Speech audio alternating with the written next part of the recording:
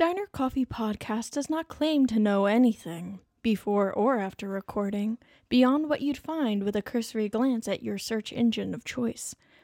We do not recommend use of this podcast beyond a chat over a cup of coffee. Or tea, if you're feeling daring.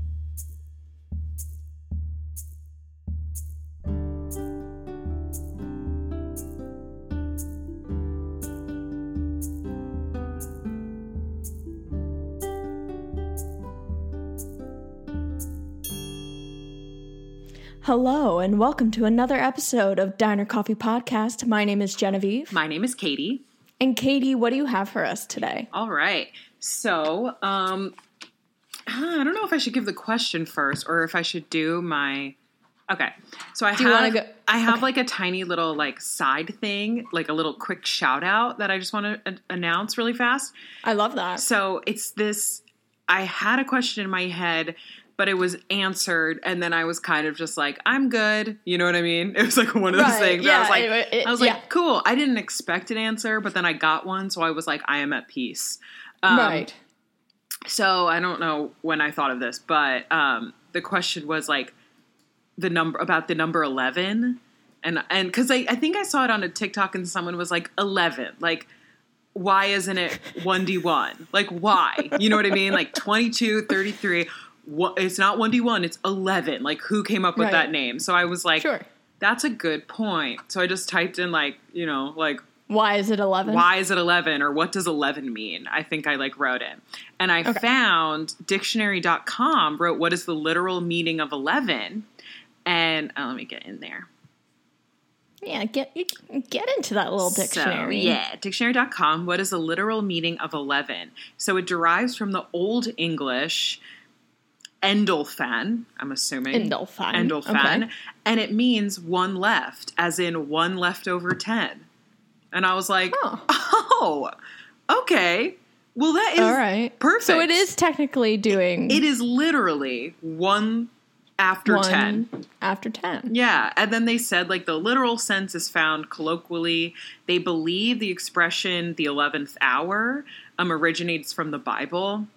They say Matthew 21:16 in the parable, like laborers were hired at the 11th hour of a 12-hour workday, but they received the same wage as workers who began during the first hour.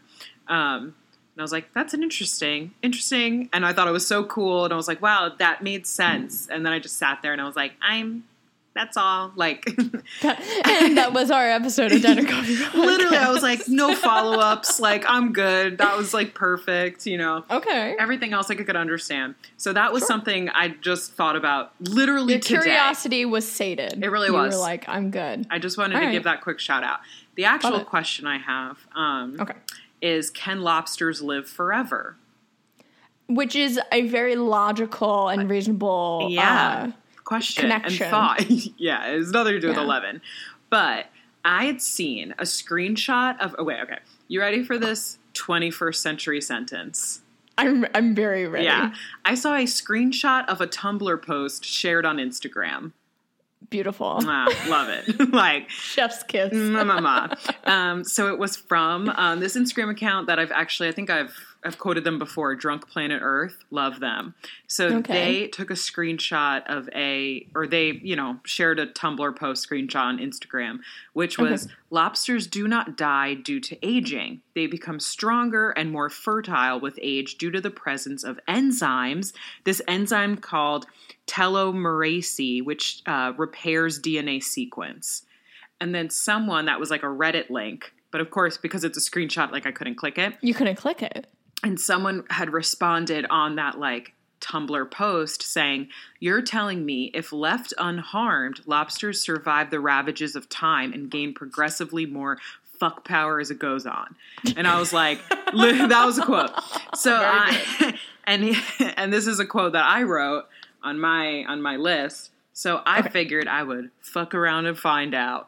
Yeah. Do lobsters live forever? So I found this site called mindbounce.com. Are lobsters really immortal? Let's get on. Oh, no. What happened here? Nope, we're good. Okay. Okay. So this was updated. Yeah, this was updated July 21st, 2020, by Elise Hauser. What I think is fun is that it was updated at 2:56 a.m. So this girl couldn't sleep. You know, right. She was and this clearly was taking over every muscle of her. Yeah, she was like, if I don't update this right now, I never will. I never will. Our lobster's really immortal. Or it was so urgent. Well, exactly. She was like, I need to get that out there. People of mindbounce.com are waiting for me. They need this 2-minute read. Like, here we go. And she was there for you, really. She really was. I mean, honestly, I could thank her. So, lobsters are biologically immortal. So, which I freaking love that. Like, it really does. Like, I'm so excited. I'm so excited about this. I know. Okay. So let me find. Okay. So lobsters produce an enzyme called telomerase. Okay. This enzyme prevents DNA damage that happens when cells replicate, and that's the cause of aging. So with cells that can replicate without damage, lobsters stay young forever. So then the next part of it was, how do immortal lobsters die then? Because otherwise they would be immortal. Right? Yeah. My God. They would live forever. So if they're not eaten, right? Like, as happens. If they're not eaten, if they're not like, I don't know, damaged, like scraped up by a rock and then bleed out. I don't know. This is how they die. So as lobsters age, they continue to grow. So the bigger the lobster is, the older it is. So their aging takes a toll on their bodies. So as lobsters grow, they molt. And each time a lobster molts, it sheds its old exoskeleton and grows a new, bigger one, becoming larger and heavier. The thing is, the process of shedding grows and growing a new exoskeleton is incredibly stressful. So even, oh my God, why did it do that? Sorry, Are you all right? I feel 70 years old. Did the website betray you? It kind of did.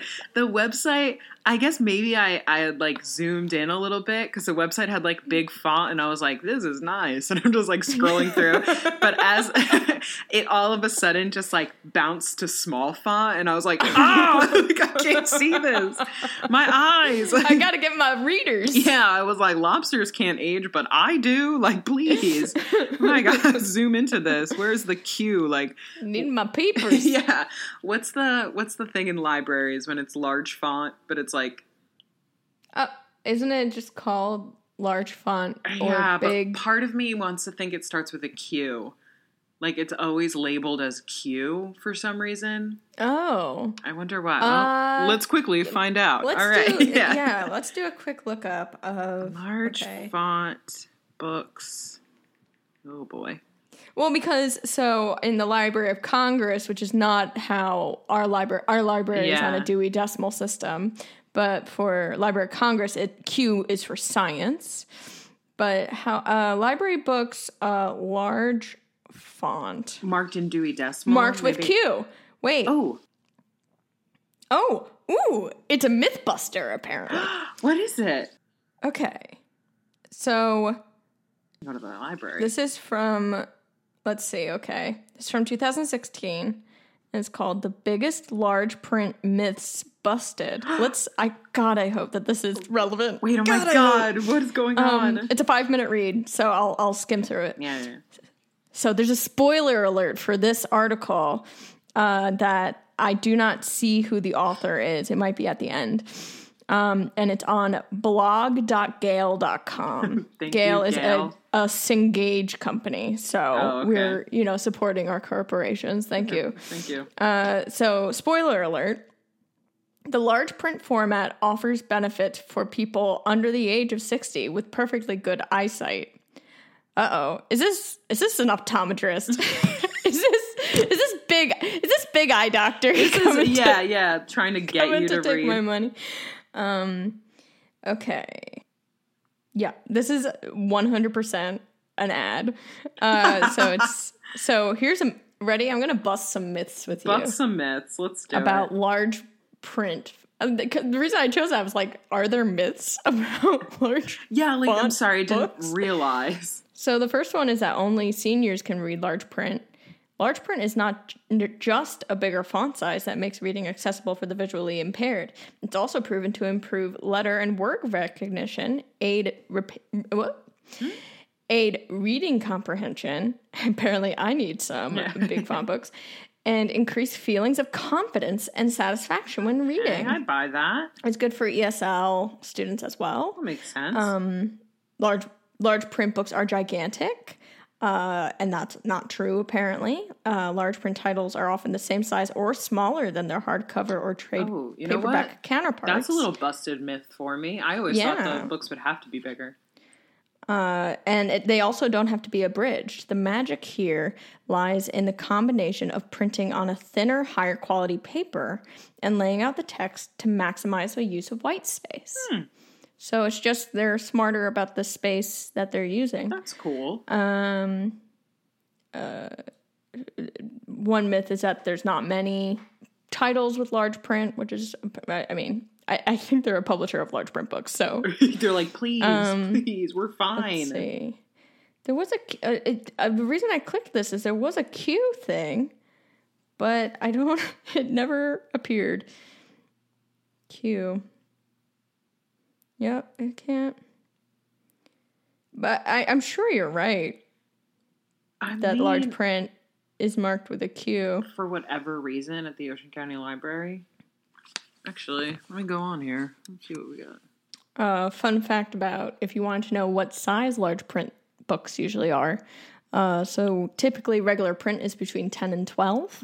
And large print is usually 16 to 18. Oh, okay. That's good to know. Yeah, I actually had... I was reading one of a book that most people know is my favorite book. It's the first time I was reading it, Jane Eyre. It's the first time I was reading it. I was in high school, so my eyes were, at their peak of as good as they're gonna get. And the copy that I had of the book, the print was so small that I would fall asleep when I was reading it. Oh my God. Because it was so small that it would like hypnotize me into falling asleep. I mean, and honestly, I loved the book. It's truly like, especially in high school, it was one of my favorite books.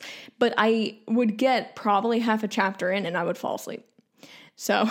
You know what? I do not blame you at all. Like, okay, all right, cool. Okay, listen to this. Do you have an answer? I don't have an answer, but I went onto the Ocean County. This can just be an Ocean County Library thing. I'm cool with it. Okay, great. I just went to the Ocean County Library's website and I was like, let me just search for a book in large print and see what the call number is. So and is it Q? It's Q. Yeah. And it's Q. Yeah. Like Q anything. Well, so here, let's try one more thing. Yeah. So let's try, what's another, let's try another town. Let's try outside of New Jersey. Let's try Alexandria, Virginia. Because they have a good library system. Or Virginia does. When I was there, they had, Northern Virginia had a good library. It would help if I, instead of just writing Alexandria, Virginia, I also wrote library. I would narrow it down. Yeah. It certainly would. Right? Cool. So let's choose Alexandria Library. Go to large print. Yeah, and then I would suggest, searching Jane Eyre or doing something like classical that they would have it. So I did Pride and Prejudice. Okay. So you did large print, Pride and Prejudice? Yeah, so I was able to filter, limit search, and I hit large print, and then I searched a title. And I just went with, a classic that they most likely would have. So they don't separate them out, it looks like. Oh, boy. So this one, they have, the number is just F, and then AUS. Okay, so that's So fiction. they do not use... Oh, man. Yeah, so they do not use the Q in Alexandria, Virginia. Huh, okay. Let's try one more place, because I'm just curious. I now know, it's right? Why a Q? Why a Q? I can't think of a single other place in the world. What let's is wrong try with Miami, me? Florida. Oh, yeah, for Jeff. Yeah, for our friend Jeff. Miami, Florida library. This time, library. Got it. Okay, Miami-Dade Public Library System. Search catalog, and we're going to do Pride and Prejudice large print. Well, okay. Maybe I should do large print first. Yeah, see if that helps. Limit by large print. There we go.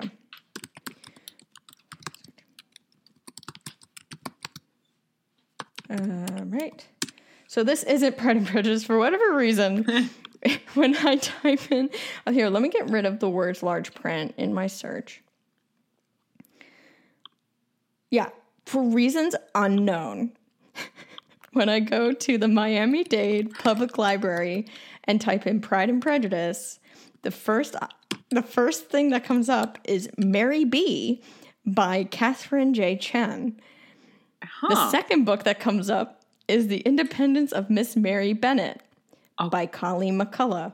Okay. The next one is Pride, Prejudice, and Other Flavors, which is, I think, the book you were telling me about the other day. Yeah. Which is a retelling of Pride and Prejudice. Huh. The next one is Pride v. Prejudice.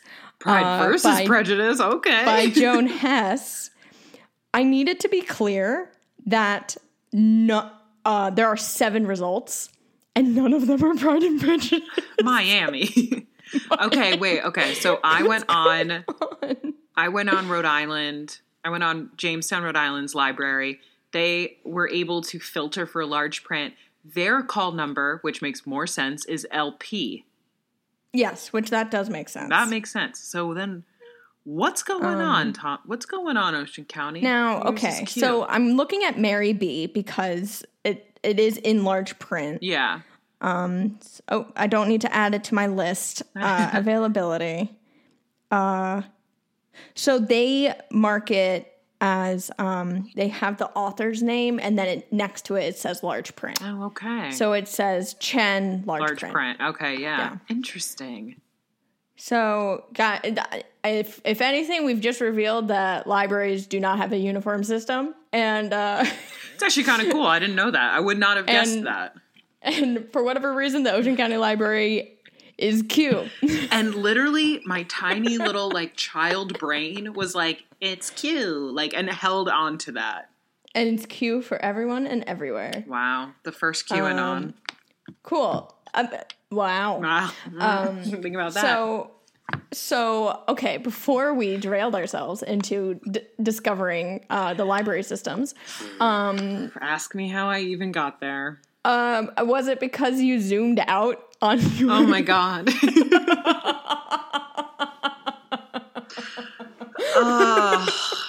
Yeah, exposing my poor eyesight. Yes. You zoomed out on the article you were reading That's to me exactly it. About it molting. Okay. About molting. Okay, yeah, let me recap. Jesus. Okay, let me recap here. So, lobsters are biologically immortal. So the way that they die without being killed is that so every time a lobster molts, it sheds its skin, it puts a lot of pressure, it's very stressful on the body. So eventually, here we go, the lobster simply stops shedding completely because older, larger lobsters don't have enough energy left over. So without molting, these lobsters eventually contract bacterial infections and shell disease, where scar tissue from bacteria causes the lobsters to get stuck to its shell. Ooh. So it dies from that effort. Because it's going to try to molt, but it can't. So, thus, even if a lobster is kept in perfectly safe conditions, it will eventually die.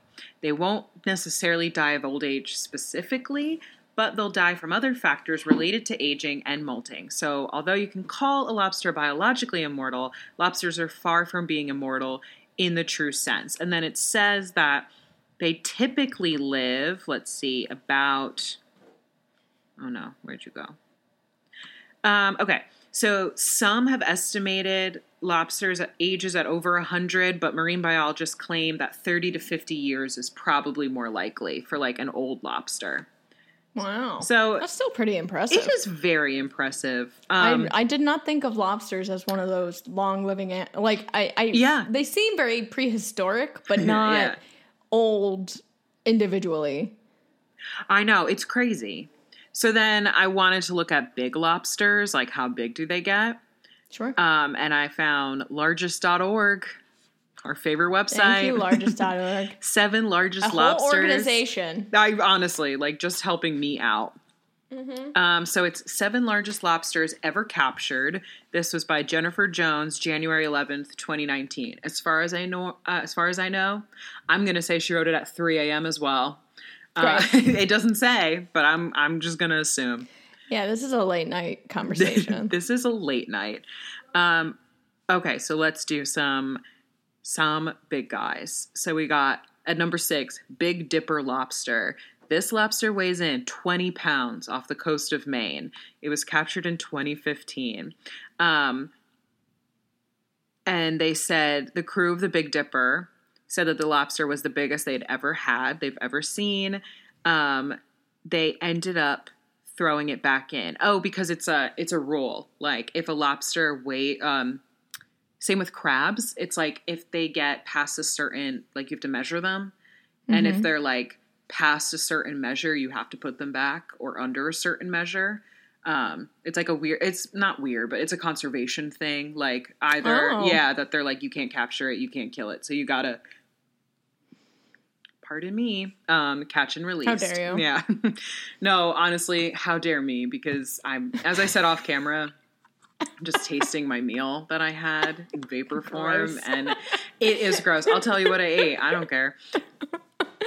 Okay, so you were saying you were going to read something to me. Oh, yeah, largest lobsters. So yes. So the 20 pound, you have to return it. It's interesting that it's for conservation. I wonder why size is. I think, I don't know for sure, but I think for lobsters, if I'm just going to hypothesize this, I would guess if it's under a certain weight, it's probably young. So it's like, don't eat it. That's a baby, right? If it's over a certain size, it might have shell rot, I guess. Oh, you know what I mean? So you don't want why bother even killing it? That's why I was interested in the fact that in the idea that it might be for conservation, because I automatically assumed it's just not healthy to eat. Yeah, well, it could be that. Like, also, like, I mean, there's other rules. Like, if it's pregnant, you have to, like, if it has eggs on it, which, like, right. I don't know if you've seen the videos, but, like, I have found myself on Lobster Talk, and they'll like haven't gotten there yet. Yeah, just you wait. Like, now that I said it, you'll get there. Coming around the corner. They'll like show you a lobster that has like all of its eggs, like a female lobster, and it looks like black caviar. Like it's just covered in like almost looks like dirt until you zoom into it, and then you're like, ooh, it's all little eggs. So then they like throw it back in, and you're like, bye, little guys. But so it's like that. I would guess the larger size is because it's unhealthy. Yeah, I would assume. So coming in number 2, I guess they named it Guinness Book of World Record. That's weird. 44 nice pounds name. Off Nova Scotia. This was in 1977. This was the one that they estimated to have been about 100 years old, but who knows. And then number 1 was 51 pounds, 51.5 in Maine in 1926. So, like, how truthful are they? Who knows? Yeah, you know those people in 1921. They're just... I hear 1920s and I go, oh, so they lied. But, like, without any backing. Like, who knows? I don't know why I thought that. But, like, I'm literally like, oh, never mind. That doesn't count. They just wanted that cash money. Yeah, I'm like, nah, forget it. Literally, I'm like... The lobster. Yeah, I hear 1920 plus. I'm like, well, who was there to check them? Like, I could just say whatever I wanted in the 1920s. Who cares? I'm a Rockefeller. Like, who's going to say no? There's no DNA. Like, I don't trust them at all. So I don't count that as number 1. All right. Well, sure. I think that's how history works, is that before the 1920s, we just lied about everything. Exactly. And then, and now that's, happening again. So we're cyclical. Oh my God. I love myself so much. So on my sheet of I don't know, kind of like detailing, like, this is the website that I found out. Sometimes I'll just say, like, look at number 4. So I just know to scroll right to 4. I wrote, so after the large lobsters, I wrote in parentheses, now go back to the first article and read the last sentence. Okay. Amazing. Do I remember what the last sentence is? No. So this is going to be fun. Let's experience it together. Go back and read the last sentence. Bless you. Okay, here we go. Oh, now I remember. Okay. I'll read the little paragraph. So it says, lobsters, this is in mindbounce.com. Lobsters may not be genuinely immortal, but they certainly are fascinating thanks to their ability to grow without aging. And if you are hoping for real immortal animals, don't be disappointed. Some kinds of jellyfish appear to be truly capable of living forever. So I was like, okay? Like, pourquoi? Like, what's going on? So immortal jellyfish. So I Googled that and I found discovermagazine.com.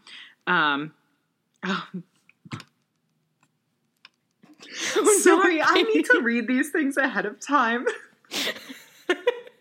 I remember this because I have the article and then I wrote after it because it takes place in Japan.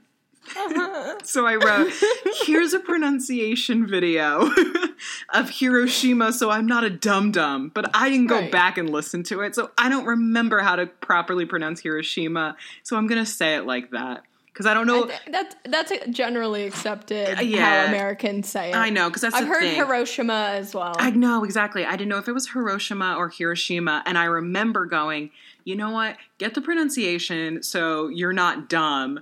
But I didn't. Do you want to listen to the video? Go ahead and listen to the sound. Yeah. Just one moment, please. Yeah. God almighty. All right. Yep, so I'm going to say Hiroshima. Okay, so these jellyfish live near Hiroshima. Yes, so discovermagazine.com. This was written, The Immortal Jellyfish, by Julie Burwald, November 9th, 2017. I think it's very strange that they list the time, but 7 p.m. Right after dinner, she was got hit with a wind of I got to write about this jellyfish. This is important. So, I did realize that I had written, I was writing all this stuff and I was this is so interesting, because it was a long article. So I wanted to make sure I took out the parts I wanted to read. Okay.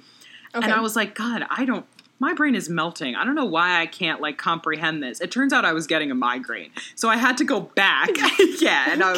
So I went back. Been on a real journey with all of this.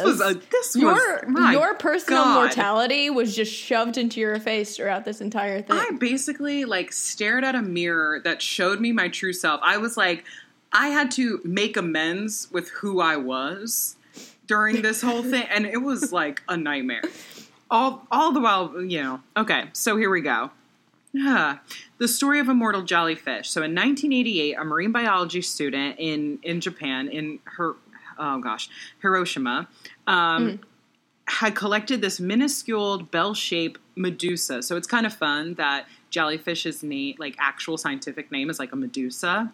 I love that. So they just say medusa, and I'm all right. No capital M. I'm that's rude, but all right. So, respect your elders. Exactly. I'm respect her. So, actually, I'm sorry. So we're not in Japan yet. We're in Italy. So, right. I know, fun. I'll take a sojourn. I know, right? Off the coast of the Mediterranean. Ew. So he collected this tiny little bell-shaped little medusa.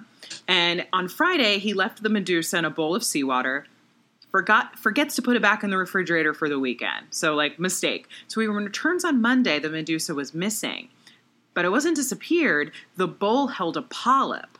So, jellyfish are known to cycle through this life order. Fertilized egg grows into this furry little tic-tac-shaped larva, which then metamorphoses into a polyp, which then buds into a swimming medusa, which is the jellyfish, which produces eggs or sperm and then dies, right? So did you kind of understand? So it's an egg, then it's a little tic tac, then it's like a polyp, which they don't describe what it looks like, but it's, I guess, between a tic tac and a jellyfish. So when he returned, the jellyfish was gone, a polyp was there. So basically, this there hasn't been enough time for the Medusa in the bowl of seawater to spawn, grow a larva, and then end up a polyp over the weekend. Those transformations normally take weeks. In order for a polyp to end up in a bowl of seawater, the jellyfish must have reversed aged, like Benjamin Button, morphing backwards through its life cycle from Medusa to polyp. Dang. I know. So then in 2016, a Chinese grad student neglected this Medusa of another species called the moon jellyfish. All right. These grad students need to start taking care of their jellyfish. I know. Just because they can't yell at you, feed me like a little Tamagotchi. Just because they don't technically have brains. Yeah. Doesn't mean it doesn't deserve to eat. Put them back in the fridge. So after a couple of days, this Medusa sank to the floor of the tank, stopped moving. So they're like, oh no, it died. The animal broke into pieces. Spooky, very spooky. So, but for whatever reason, he kept watching. So he was like, it's dead. So normally you would just like flush it, but he was like, I'm going to keep watching it. After a couple of months, that Medusa began to reconstitute itself like a phoenix rising from the ashes. Tentacles emerged, a mouth formed. Eventually a perfect, healthy polyps, multiple, sprang to life from the Medusa carcass. Rather than simply die, the jellyfish reversed its life cycle, going from a degraded Medusa backwards to the polyp stage. So I remember reading that and being like, this is so cool, but my head is exploding. And I was like, so I had to go back and skim it. So this is other stuff that I collected from it. So the idea that a fully cooked cell can become stem cells again had an enormous and tantalizing possibility for medical research, right? So if we could hit the rewind button in our cells, we can open the door to all kinds of treatments for diseases in which cells have gone awry. So like Parkinson's disease and cancer, they specifically name. So, of course. Scrolled too fast. So basically what they've been doing now is they've collected medusas and polyps of Turdotypus, and it's a kind of jellyfish, and they're looking at what genes are active in de-aging, paying in particular attention to the pieces of protein that grad student identified that has the power to turn mature mouse skin cells back into stem cells. So they are testing on animals, which is very sad, but it's so very interesting. So I wrote, from my summarization, that could 100% be wrong, just because of who I am. And you're not a grad student. And I'm not a grad student. Science. I'm not a jellyfish neglector, okay? No. So, they're able to inject our cells with the same process thing as jellyfish, but only when it's separated in a petri dish. So, when it's placed back in the body, there's too many variables to keep up with it, so they haven't been able to figure out how to transfer the de-aging cell back into the body. So, they can do it outside the body, and it's like 100%, but it's like the condition, the conditions are too monitored, I guess. You know what I mean? They're like too perfect. So basically, it's still a mystery. So then I was like, why do we use snail mucus and not jellyfish on our faces? Because this is like, so I have a couple of friends. I didn't know we use snail mucus on our face. So this was not aware. Hello. So I have a couple of friends who are very, very interested into skincare.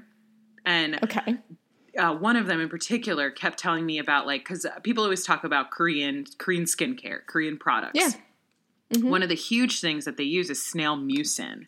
And she bought me a snail mucin thing to use. And I actually did love it. Cool. So I try not to be a pick-me girl here. I really don't know a lot about makeup and about skincare stuff. Sure.